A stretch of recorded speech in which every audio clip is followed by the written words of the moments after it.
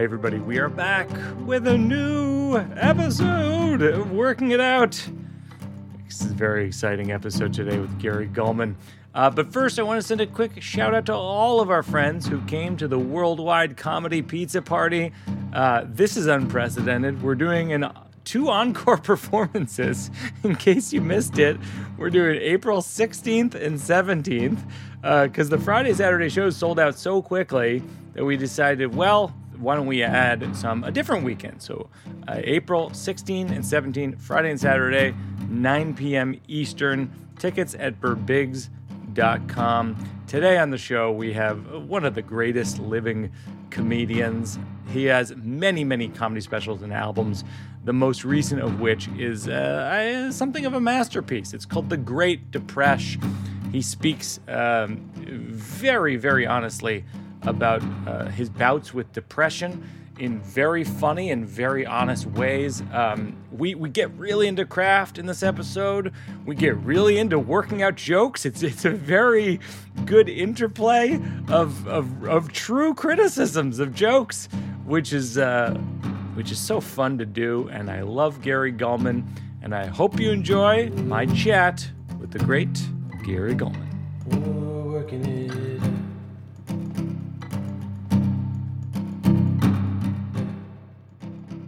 You know, it's funny. I was rewatching The Depression. It's like, it's such a good special. It's so timely, of course, now. Oh, thanks. Because I feel like we're all, even people, I've struggled with mental health for a long time. I feel like even people who aren't struggling with mental health previously are dealing with it perhaps for the first time. Yeah. And it's like, it just feels like, gosh, it's like, first of all, how are you holding up? Second of all, what advice would you give for people struggling with mental health and depression issues right now? I mean, I've been very grateful that my health has stood up. My mental health has stood up during this, because any type of interruption to your routine and the way you go about your day, and a lot of the things that I used to maintain my mental health were interrupted or changed. So I can't go to the gym every day. So I had to make adjustments. And I mean, the thing that you can do right away is get out of the house. And if you have a loved one who is suffering, drag them out of the house and get them moving a little bit. I think that's the quickest thing. But outside of that, I think it's very important to speak with a professional about these things and to have somebody who can guide you through the great thing that I always say is there's never been a better time to be mentally ill than right now as far as the treatments go. There are so many treatments and there are new things learning every day. So I can remember it at my worst, just thinking, don't give up right before they come up with a cure or a treatment that's effective or that will work. And so I think we're very lucky, because when, for instance, my grandmother was bipolar in the 1920s, and there wasn't a lot you could do with that. And it must have been very, very frustrating and very sad for her family to watch this vibrant woman fall apart in front of their faces. It's just tragic. I think about that with my sleepwalking all the time. It's like I sleepwalked through a second-story window, crashed through it, broke through it, Oh, I know. ended up in the emergency room. And it's like, sometimes I think, well, 50 years ago, before there was sleep science, before there were sleep studies at the hospital in a wing, where they study these things, they would have put me in an asylum and said, like, right. I think that's it. I think that's it for him.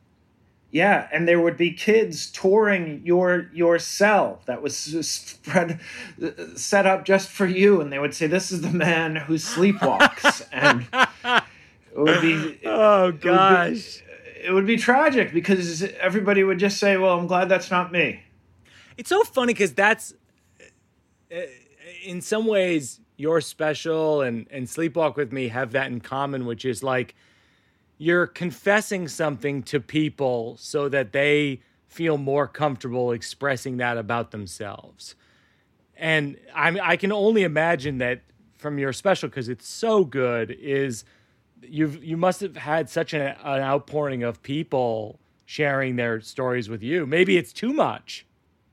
I would say that it's at a very manageable level, so that I mean, some of the things, and I'm sure you get these too, some of the things are just heartbreaking. And if I were to respond to every one of the most heartbreaking, it's just really, it's difficult. I remember our friend, Chris Gethard, before the special aired, I sat down with him and he showed me some of the things he was getting. And I've gotten similar things. And I do my best to respond, but it takes a lot out of you. Yeah, Chris Gethard, of course, did a special on HBO also called Career Suicide, where he talks about depression as well. And yeah, I've toured with Chris a lot over the years, and yeah, he gets an extraordinary amount of people. A lot of people come up to him about depression. They come up to me about sleepwalking. It's like it's like a big convention of mental health awareness. I know. I think about that it's a comedy show that ends up in group therapy. Yeah. When I would do the meet and greets, which I mean that seems to be one of the bigger sacrifices we'll have to make. Those meet and greets were so special after the Great Depression aired, where I would connect with people, and some people were in tears or would hug me, and it was so moving. One of the things that hits me when I'm watching, and I just jotted these jokes down today when I was watching the Spesh. You call it the Spesh? No, because there was this expression that the Mary Tyler Moore staff used to have when they were writing, and they used to say Nakamura, which meant like gilding the lily. Like you had gone, sure, yeah, it's too much. It's too much. But for some reason the word was Nakamura, which I think is funny. Really I'd love to know the origin, unless it's racist. Yes. You and I both grew up in Massachusetts. We have a lot of stuff in common, where you comment on this thing that when I saw you do the joke, I just go, oh, he got there first, which is the thing that comics have when we watch each other, is we go, Gary got there first. There goes that. I know. Oh, it's a difficult part of being a comedian. But the one that got me was in middle school. You got the water fountain, and kids push each other's heads into the water fountain, and they call it a prank. And today it would be called a felony assault. I was like, oh, that's a perfect joke. Oh, thanks, man. I appreciate that. I mean, that's one of those things that had. I mean, I don't know if we've discussed this, but I have kind of a parts store or a warehouse of jokes over the years that they don't fit into a joke on their own, but they can fit into bigger jokes. And you go to those, and that was one of those. It was just I needed something to describe the tension and the stress of being a kid, and what was going through my head a lot was trying not to get hurt all the time. It's so funny because like that thing you're saying is the thing you're describing as you have these sort of joke pieces or parts of jokes or observations, and they're in the notebook. I always call it just like, I've had that in a notebook for 10 years. Yeah. But it sounds like you and I have that in common, where it's like, where I don't think most people, when they're watching you, would know that that's how you're arriving at your construction. I forget who it was, but maybe it was Steve Martin in his Born Standing Up, where he said, somebody told him, I think, you'll use everything. The banjo you play, the magic tricks, you'll use everything. And I think that is a similar feeling I get when I think about just how much work we put into our writing and the idea. I mean, I'm just grateful that I have a good enough memory, and because I'm not especially organized as far as knowing what's in every notebook. I just know the what I have so far on a million different topics, and I can draw on that. And occasionally I'll have, over the years, typed it up. But the other thing is a lot of these things you're carrying from notebook to notebook, and that I know. Right. So I have instances of certain jokes in notebooks from the 90s, but they're still making their way into notebooks in 2021. When I was thinking about your jokes, I had a very open-ended question, which of course has no answer, which is, do you view jokes as art or science or mathematics or even music? Oh man, all of those things, right? I think there's science because there are literal formulas. Mm-hmm. And then I was thinking about this today, and I don't know. I think I know why, because I'm writing a book, and I was using the rule of 3 within the book, trying to give some symmetry to it's not 3 examples, but just three things. And I thought, but in my jokes, sometimes I like to subvert or short circuit the rule of 3 by, if you have a savvy enough audience, they're expecting a third one, you slip it in on the second one, and you get more of a surprise on the laugh, because that's the science of it, is trying to figure out what everybody is thinking and not say that. Although there are comedians who what their punchline is going to be, and they still make you laugh. So then there's music because there's rhythm, there's math because there are certain aspects of it that are similar to a geometrical proof. I'll put a nerd alert warning on this episode. So in case you're not a nerd, this might just be gibberish to you. Yeah. If I were to guess what your process is, because we're friends, but I'm not inside your process, but I'll tell you part of my process. We're friends from the Comedy Cellar, and so I watch your set sometimes, and you watch my set sometimes. But when I'm at the Cellar, what I'm trying to do is figure out how few words I can use to convey a humorous idea, and then figure out how many words I can use to convey the same idea, and then figure out the sweet spot between those two versions. Yeah. Is that close to your process, or is your process different from that? I think I'm doing the same thing that you're doing, except that I don't have the concern about the fewest number of words. Eventually, but the sweet spot is what I'm looking for eventually, because we know that certain sentences and certain words and certain jokes within jokes can be the J.P. Buck from Conan always says those are speed bumps, and they're taking away from the overall laugh that you're getting. So this sounds like math, but we're doing it at this point. These things that we used to consider and write, we're doing it intuitively, which is the key, but it takes however long it takes to get to that point.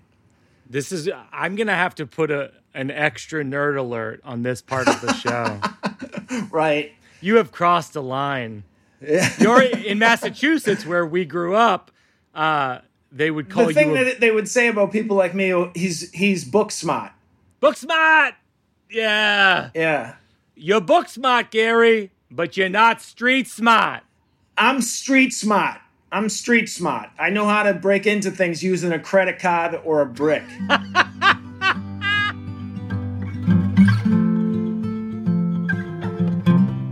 Stepping away from my conversation with Gary Gulman to send a shout out to our friends at Helix Mattresses, or as my daughter calls it, the Hewix.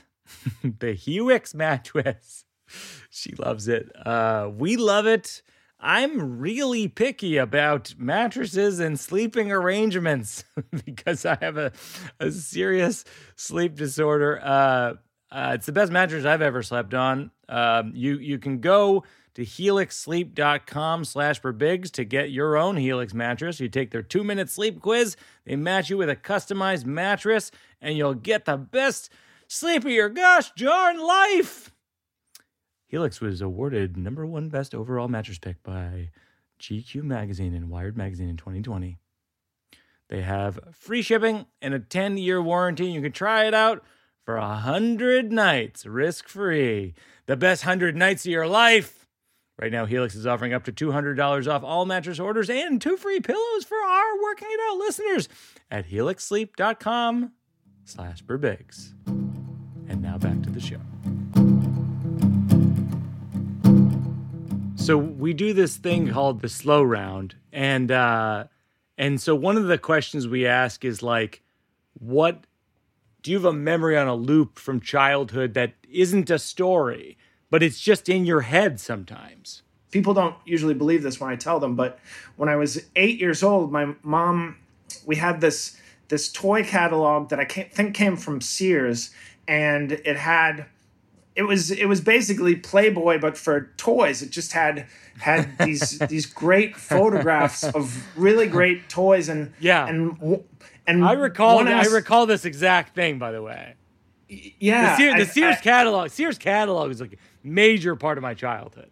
Yeah. Okay, so the toys. And it would come out every Christmas, but this was the first year that I had access to it. I don't know why, and I would bring it into my room. And one of the things I wanted, but all these things were way out of our budget. But I wanted it was a set of bunk beds that looked like an old-timey circus cage for a lion, and I was just like, oh my gosh, I would be a lion, but then some days I'd be the lion tamer, and I just wanted that. And then there were just things like the Lego collections that were probably $30, but were just incredible. An entire city, and with the cars, and they were first starting to introduce the little Lego people. That was a big thing. So I would make lists and adjust them, and I had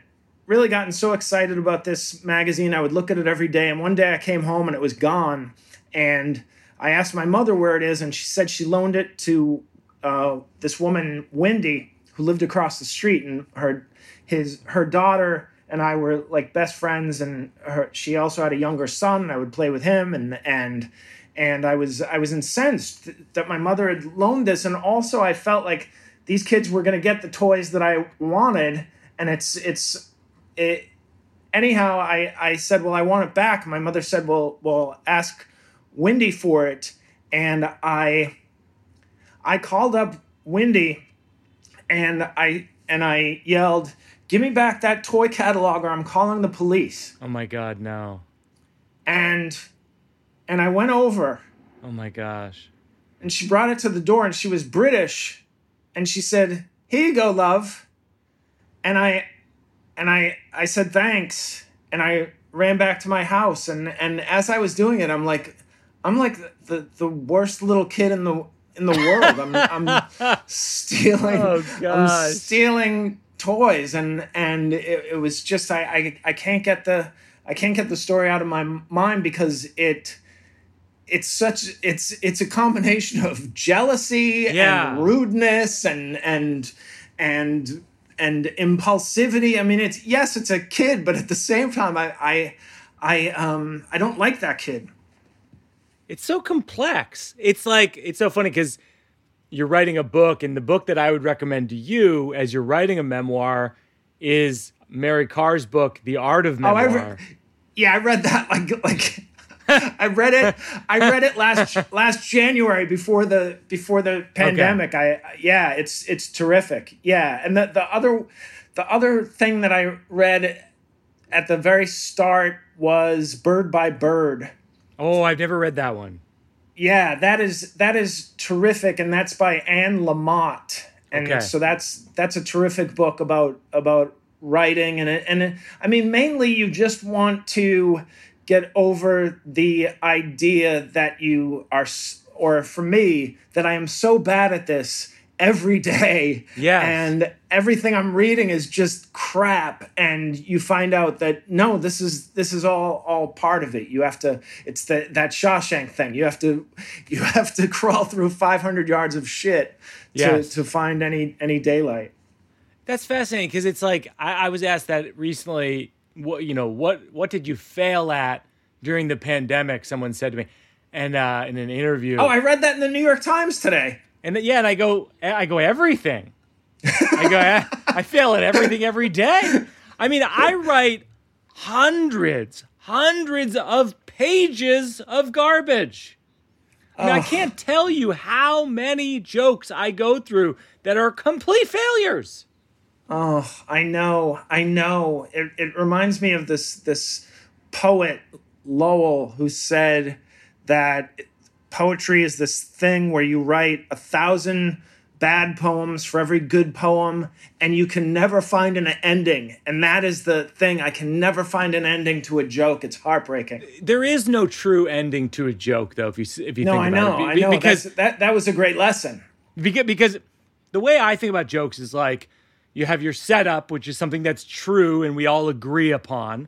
You have your punchline, which is your right turn into something that's surprising but inevitable. And then you have, theoretically, a tag and then a second tag, which is an elaboration on the idea. It's a flourish on the main central idea.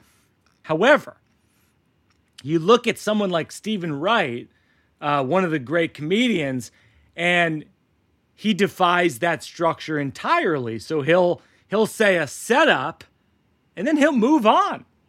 Yeah. He'll say a setup and a punchline, and he'll move on. He'll say a setup, a punchline, and then he'll go tag, tag, tag, tag, tag, and then he'll be into another. Then you'll realize you're zooming out into a larger story that you didn't even know that you were in. Yeah. I mean, that man, he changed everything. I think. I mean, from the first time I heard him, I just remember thinking nobody can ever do this. I mean, he's singular. He's the reason I do stand-up comedy. Wow. I saw him live. Yeah, I mean, I've never even met him. I've never met him. Oh, yeah. I was in the same green room with him one time, and I wanted it to be organic. If I met him, I didn't want to rush him, and nobody introduced me to him, so I never met him. But yeah, I know that your early stuff was more concise like that, and now you're a storyteller. But I figured that he was an influence. Yeah, definitely. Well, it's like that thing. It's a quote that's been said by a million people, but I think the Miles Davis version is famous. Is like, it takes years to figure out how to sound like yourself. Wow. Oh my word. I love that. And I feel like I started out in comedy trying to sound like Stephen Wright and Mitch Hedberg. And at a certain point, I go, wait a minute, I'm Mike Birbiglia. Oh, I know. And it took like 10 years to figure that out. but it's important to have those training wheels. Like I used to ask myself, well, how would Paul Reiser go about this joke? What would he include? How would he deliver this? And it was very helpful early on, and eventually you shed it, and you but you're usually the last person to know. Somebody will say, "Oh, that sounds like you. That is very Birbiglian." Yeah. I never think about it that way, but like, and there's definitely a Gary Gulman type of joke. Is there a way that you would describe what a Gary Gulman joke is?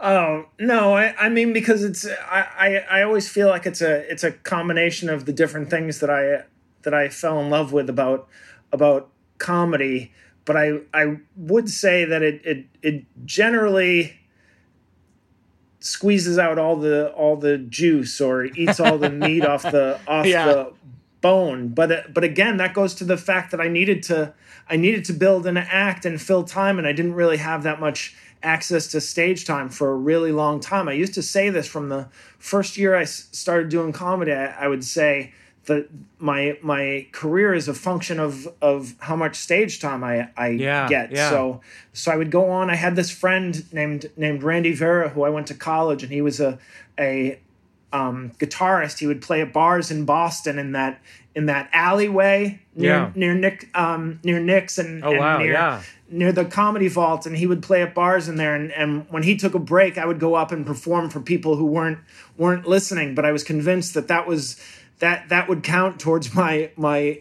internship or my there's that thing, my apprenticeship in comedy, that I needed to get on stage as much as possible. And I used to say, if I were to get on stage every night, nothing could stop me.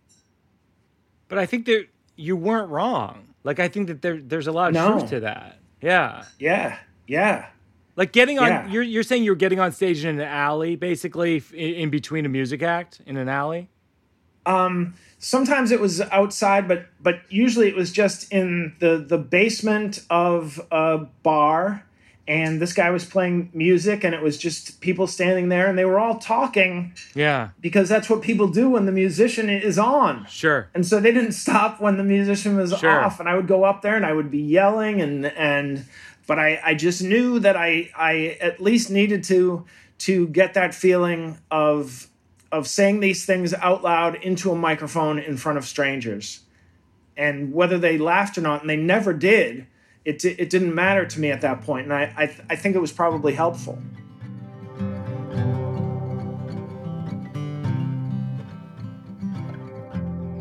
So this is just material. If you have material, I would love to bounce stuff back and forth.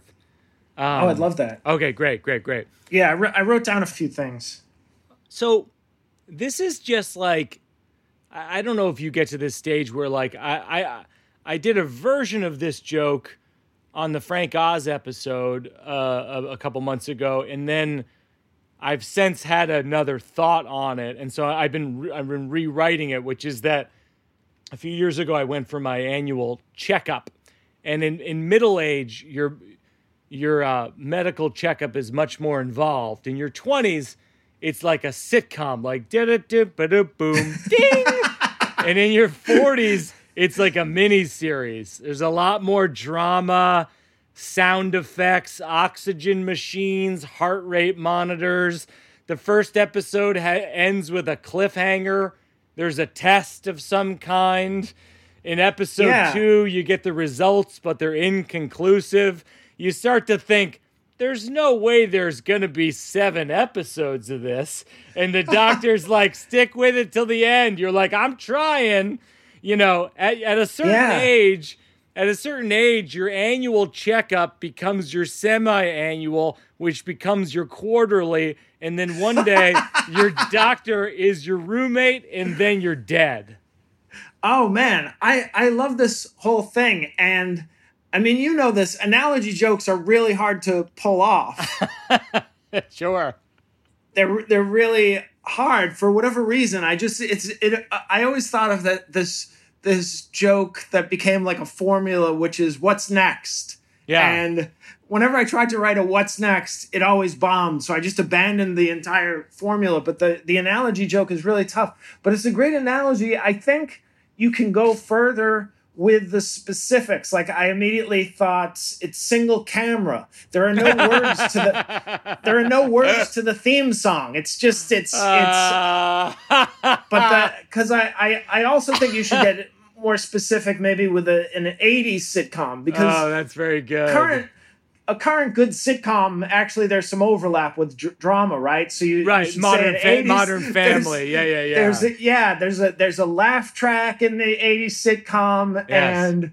and there's no laugh track in your life, and I also wonder if you. That's hilarious. I mean, I just want to pause a moment to take in how funny an observation that is within the joke, which is, there's no laugh track. And if there was, That would be unnerving. Yeah. And also I really enjoy over the years watching you examine this stuff. That I'll tell you who was great at it was Philip Roth, the author, was really great at examining aging from a different angle, and was really beautiful at writing about it. And it's always interesting to see a comedian who started off really young talk about being an adult, and then talking about being a father, and then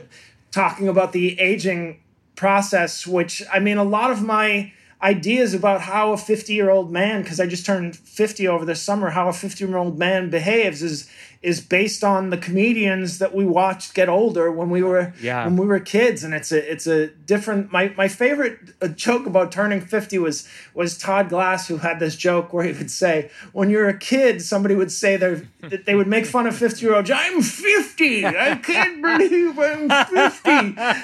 And he says nowadays, somebody says they're 50 and they say, hey, what's up? I'm 50. I'm in a band. We play every Wednesday. You should check us out.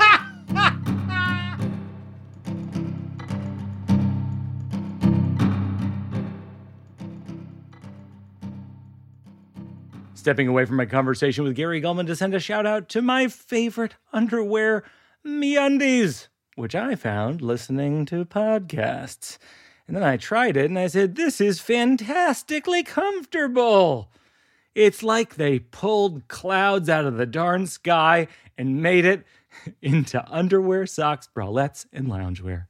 You can choose from endless styles and size, extra small to 4XL, which I believe are all the sizes of human beings.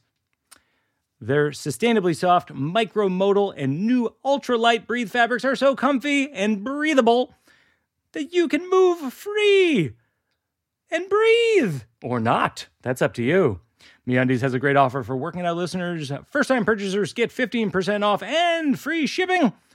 To get your 15% off and free shipping, go to MeUndies.com/Birbigs. That's MeUndies.com/Birbigs. Can my voice get more excited than this? I think not. And now, back to the show. Hit me with some jokes. Well, I was thinking that when I get back on the road, I will have to address the elephant in the room, which is the pandemic. And so I feel like I should have something to start out with. And I was thinking of this joke, and basically I want to know what the best candy to use in this joke was. But I said I knew people were going to be resistant to wearing masks, because I remember sitting on planes as the pilot or the head flight attendant would tell us that there was somebody on board who was allergic to peanuts, and that we were not allowed to have anything, and these people couldn't maintain their willpower for a 2-hour flight without a blank, without a Mr. Goodbar or a Nutrageous or Butterfinger. But the thing is that everybody knows what's coming when you go into that, and so you're sort of searching for a punchline that I'm not even sure you need to finish the joke. I feel like the joke's done. It's so funny on its own. It's like these people can't make it. They can't make it 2 hours without a Mr. Goodbar. And, newsflash, we're going to be wearing cloth on our face for a year. Yeah, but the reaction to the people sitting with me, and they just assumed, because I was a man of a certain age, that when they rolled their eyes and went, pfft, that I would be as insensitive to the peanuts. But it was quite obvious to me. It's almost also like what you're describing, the sort of the rolling your eyes, but you not reciprocating. It's almost like you didn't give them the eye rolling high five. I love that, man. That's great. My joke about that, and you can have it if you want it. I haven't done it on stage. It's just something all of us just think jokes these days. I know. I say it as though it's my joke. Meanwhile, it's an inner monologue. We were raised by people who called themselves the greatest generation. And in our lifetime, nothing like that has come along until this virus that asks us to wear a piece of cloth on our face. And the greatest generation is like, whoa, whoa, whoa. I don't know if I want to make that kind of sacrifice. Oh, that's wild. That's so true. Yeah, I mean, I am fascinated by the greatest generation because my father was of that group, and I remember it just, you could never complain in front of my dad because he had it so hard. I remember like wailing over stubbing my toe, and he said something like, "Are there Nazis at the door?" Oh my gosh. The way you were carrying on, I thought there were Nazis at the door. So I have this joke, which it occurred to me when I was rewatching The Great Depression. I might be in your territory with this joke, so I might have to pull it back, but you're the person to ask. Which is, when I was in high school, I joined the wrestling team. And I've never been much of an athlete. I've always gravitated towards sports where you can sort of blend in. Like Mike's playing soccer. Wait, well, I think that's Mike. Meanwhile, I'm lighting fires in the woods. But what's most painful for me about being a bad athlete is that I actually am competitive. Oh, yeah. Oh, that's so interesting. Yeah. Which is my Achilles heel, but I'm competitive. So I'm a fierce competitor who loses. which is my Achilles heel, and I lose. So basically, I have a sprained Achilles heel, and then which I think is too much of a mixed metaphor. But this is the part that I thought was dangerously close to something you had, which is, I feel like the loser is the unsung contributor to sports, because someone has to lose for someone to win. And I've been willing to do it for 42 years, and it's not easy. You got to get out of bed every morning and put your pants on one leg at a time. The first leg, it doesn't go on because you folded it weird, so the leg part is inverted, but then you punch through it like a karate class, and then the left one has a pen in the pants pocket, so it's like splotchy and navy blue. And then you start to put on a shirt and you realize it shrunk in the wash, so your belly's protruding, which is all just foreshadowing the metaphor of the wrestling match you're about to lose. And then the final line is, losing doesn't happen in a moment. It happens all day. Like, you need to understand that when you see a kid lose a wrestling match, he also missed the bus. I can't get over the sentence. It's so good. A competitive person who loses. Gary, I can't tell you how much I want that line to work, but it hasn't cracked the bat with an audience yet. Yeah. I've thrown it up on stage and it hasn't quite connected, and I'm going to keep trying because I feel like there's something there. Yeah, that's the crux of the joke to me, and then examining the mindset of losing. It's something that hasn't been examined. There are documentaries about teams that win. So, but there are iconic losers. There's the 80 Soviet hockey team. That's right. That's right. And perhaps you can investigate your kinship with iconic losers, and just also the there's what's that expression? You show me a good loser, I'll show you a loser. It's just that's nonsense. There is a grace to losing, and there is like I was listening to this thing. I was listening to Kevin Garnett's biography, and he was talking about being congratulated after the 2008 championship by Kobe Bryant. And Kobe, in that moment, was already talking shit about what was going to happen the next time and in the next season, and enjoy it while it lasts. And it's like being a maniacal competitor is it has to be exhausting. And it's not comfortable, but he would win a lot. Imagine having that type of competitive streak and frequently losing and not having that outlet. That's right. There's one other thing, which is there's another piece of this wrestling story which I'm hoping to put in the show, which is there are 3 starting positions in high school wrestling.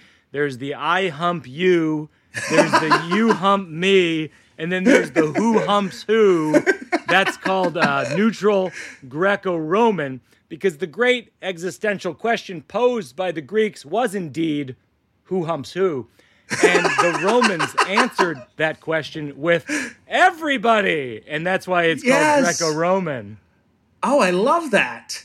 I wrote that this week. I'm excited about it because it's part of a story that's working about wrestling. But the Greco-Roman thing I came up with this week, and I was like, oh, if that works, then that's going to be a really good puzzle piece for that story. Oh, it's a great joke. And also, it's one of those things where you go on at the cellar and sometimes somebody does a joke about Blockbuster and you're like, shoot, I can't do my Blockbuster. Nobody is going to follow or be before you with a Greco-Roman wrestling joke. Maybe catch as catch can. But tell me this, the losers thing, you have a great line about losing in the Great Depression, and I'm trying to remember what it is. I think you're talking about the one where I talked about that Vince Lombardi line, winning isn't everything, it's the only thing. It's the only thing, yep. Yeah, and I said, well, what about collage?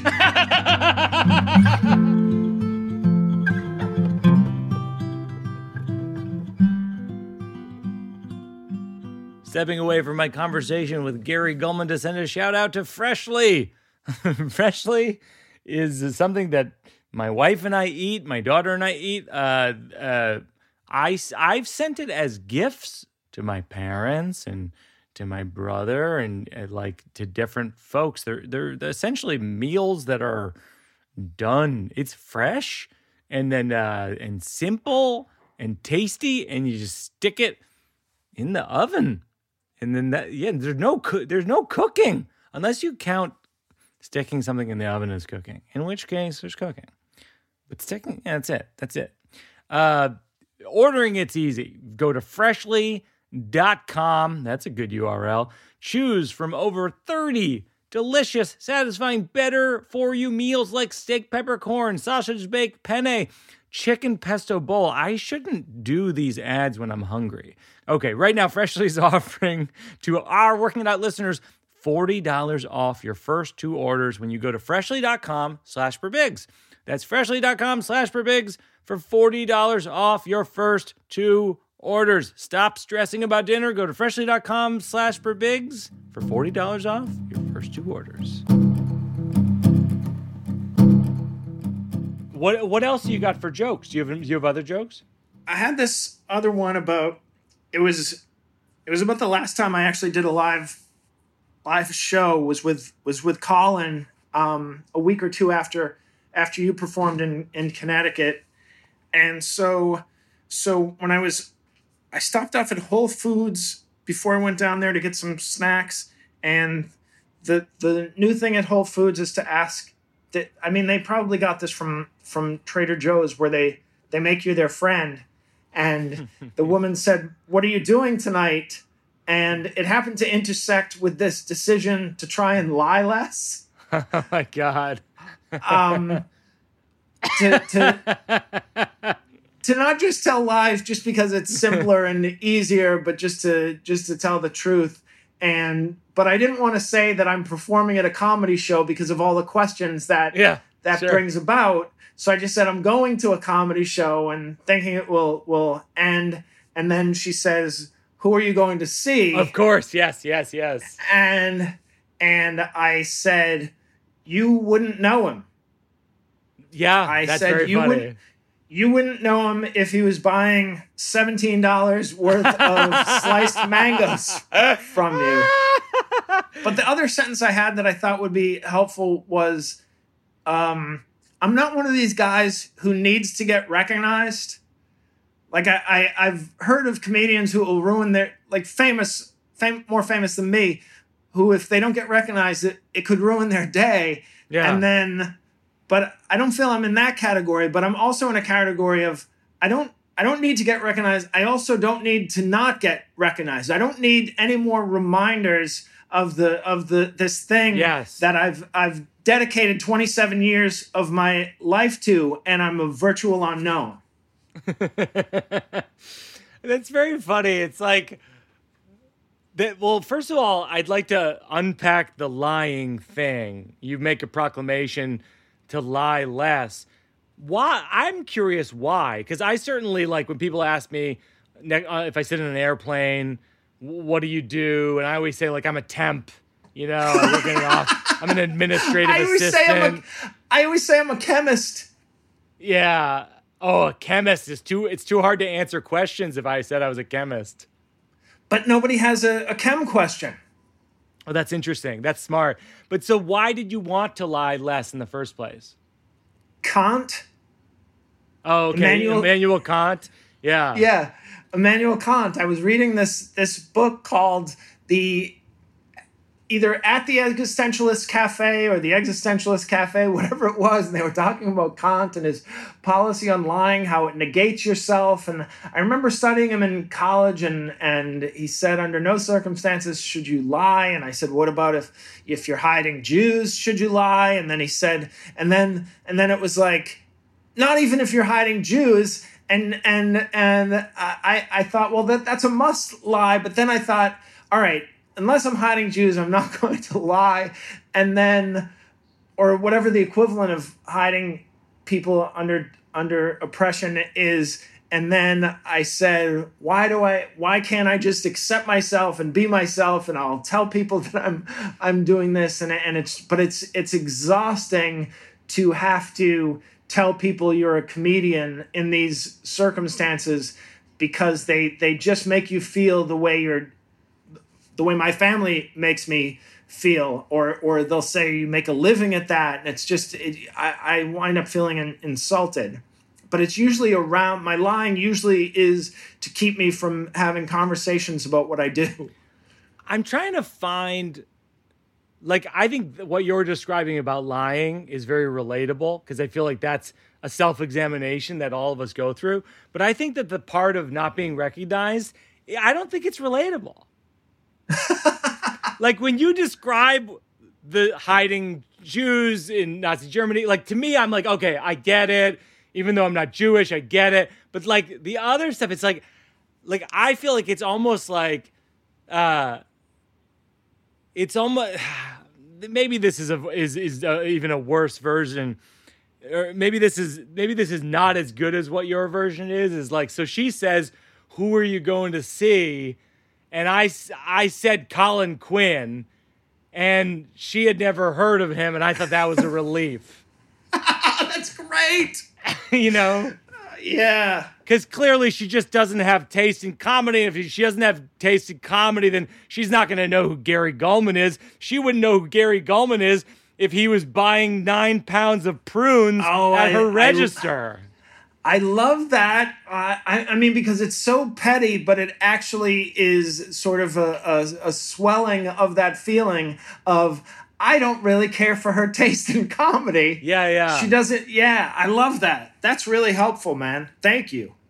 Because it also contextualizes you with Colin also. I think people know who Colin Quinn is to some degree. He was on Saturday Night Live. So it's like, we know that he's a well-recognized comedian. He's been on Broadway, et cetera. Like, it just has just a certain contextualization. Kevin Pollak once gave me a piece of advice that was really smart when I opened for him, I believe in maybe Baltimore years ago when I was starting out, where I was talking about sort of not being famous or well known. And he goes, you know, you have to do a little bit of work for them because they think you're famous because you're on the stage. Oh, wow. And so you need to say, he goes, like, when I talk about, you know, working with Tom Cruise in A Few Good Men or this and that, I go, look, don't get me wrong, you know, I'm in the movie too, but that's Tom Cruise. That's blah, you know what I mean? Like he places the audience in the exact, you know, and that's actually where I ended up writing this joke for Thank God for Jokes years later, where I say I was hosting the Gotham Independent Film Awards, and in the room it's like Matt Damon and John Krasinski and Emily Blunt and all these people, and I go, look, I get that you came here to see me tonight, but I also know at some point this week you told someone who you were going to see tonight, and they said who. Oh, I love that. Is there a nonprofit that you want the show to contribute to this week? Yes, Helen Keller International. They give children vitamin A supplements that cures blindness. And it's very efficient so that it doesn't cost a lot, like $1 or something, to give a single supplement. And over time, it cures blindness. Oh, that's incredible. Yeah. That's amazing. Well, I'll contribute to them, and we'll put a link in the show notes so people can contribute as well. And Gary, thanks a lot for doing this. I can't stop talking to you. Well, we are like-minded, and yeah. we love comedy. So this has been a pleasure. It's always nice to see you, and I can't wait till we can see each other in person again. Bunch of nerds sitting around talking about jokes for 2 hours. Working it out, 'cause it's not done. We're working it out, 'cause there's no one. That's going to do it for another episode of Working It Out. Gary Gulman, holy cow. I love that guy. You can follow him on Instagram at Gary Gulman, on Twitter at Gary Gulman. Try to see him live because he is absolutely one of the best. Our producers of Working It Out are myself, along with Peter Salamone and Joseph Birbiglia, consulting producer Seth Barish, sound mixed by Kate Belinsky, associate producer Mabel Lewis. Thanks to Mike Consigliere, Mike Berkowitz, as well as Marissa Hurwitz and Josh Upfall. Special thanks to Jack Antonoff and Bleachers for their music. As always, a very special thanks to my wife, the poet J. Hope Stein. Our book, The New One, you know this by now, but if you don't have it, it's a real labor of love. Love. We wub you, and we wubbed this book. I flubbed that line, but I wubbed how I flubbed it. That's a callback to the Sklar Brothers episode if you didn't listen to it. Our new book, The New One, is at your local bookstore. As always, a special thanks to my daughter Una, who created our radio fort. Thanks most of all to you out there who are listening to our show. And you are telling your friends, and you are telling your enemies. We're just here working it out. See you next time, everybody.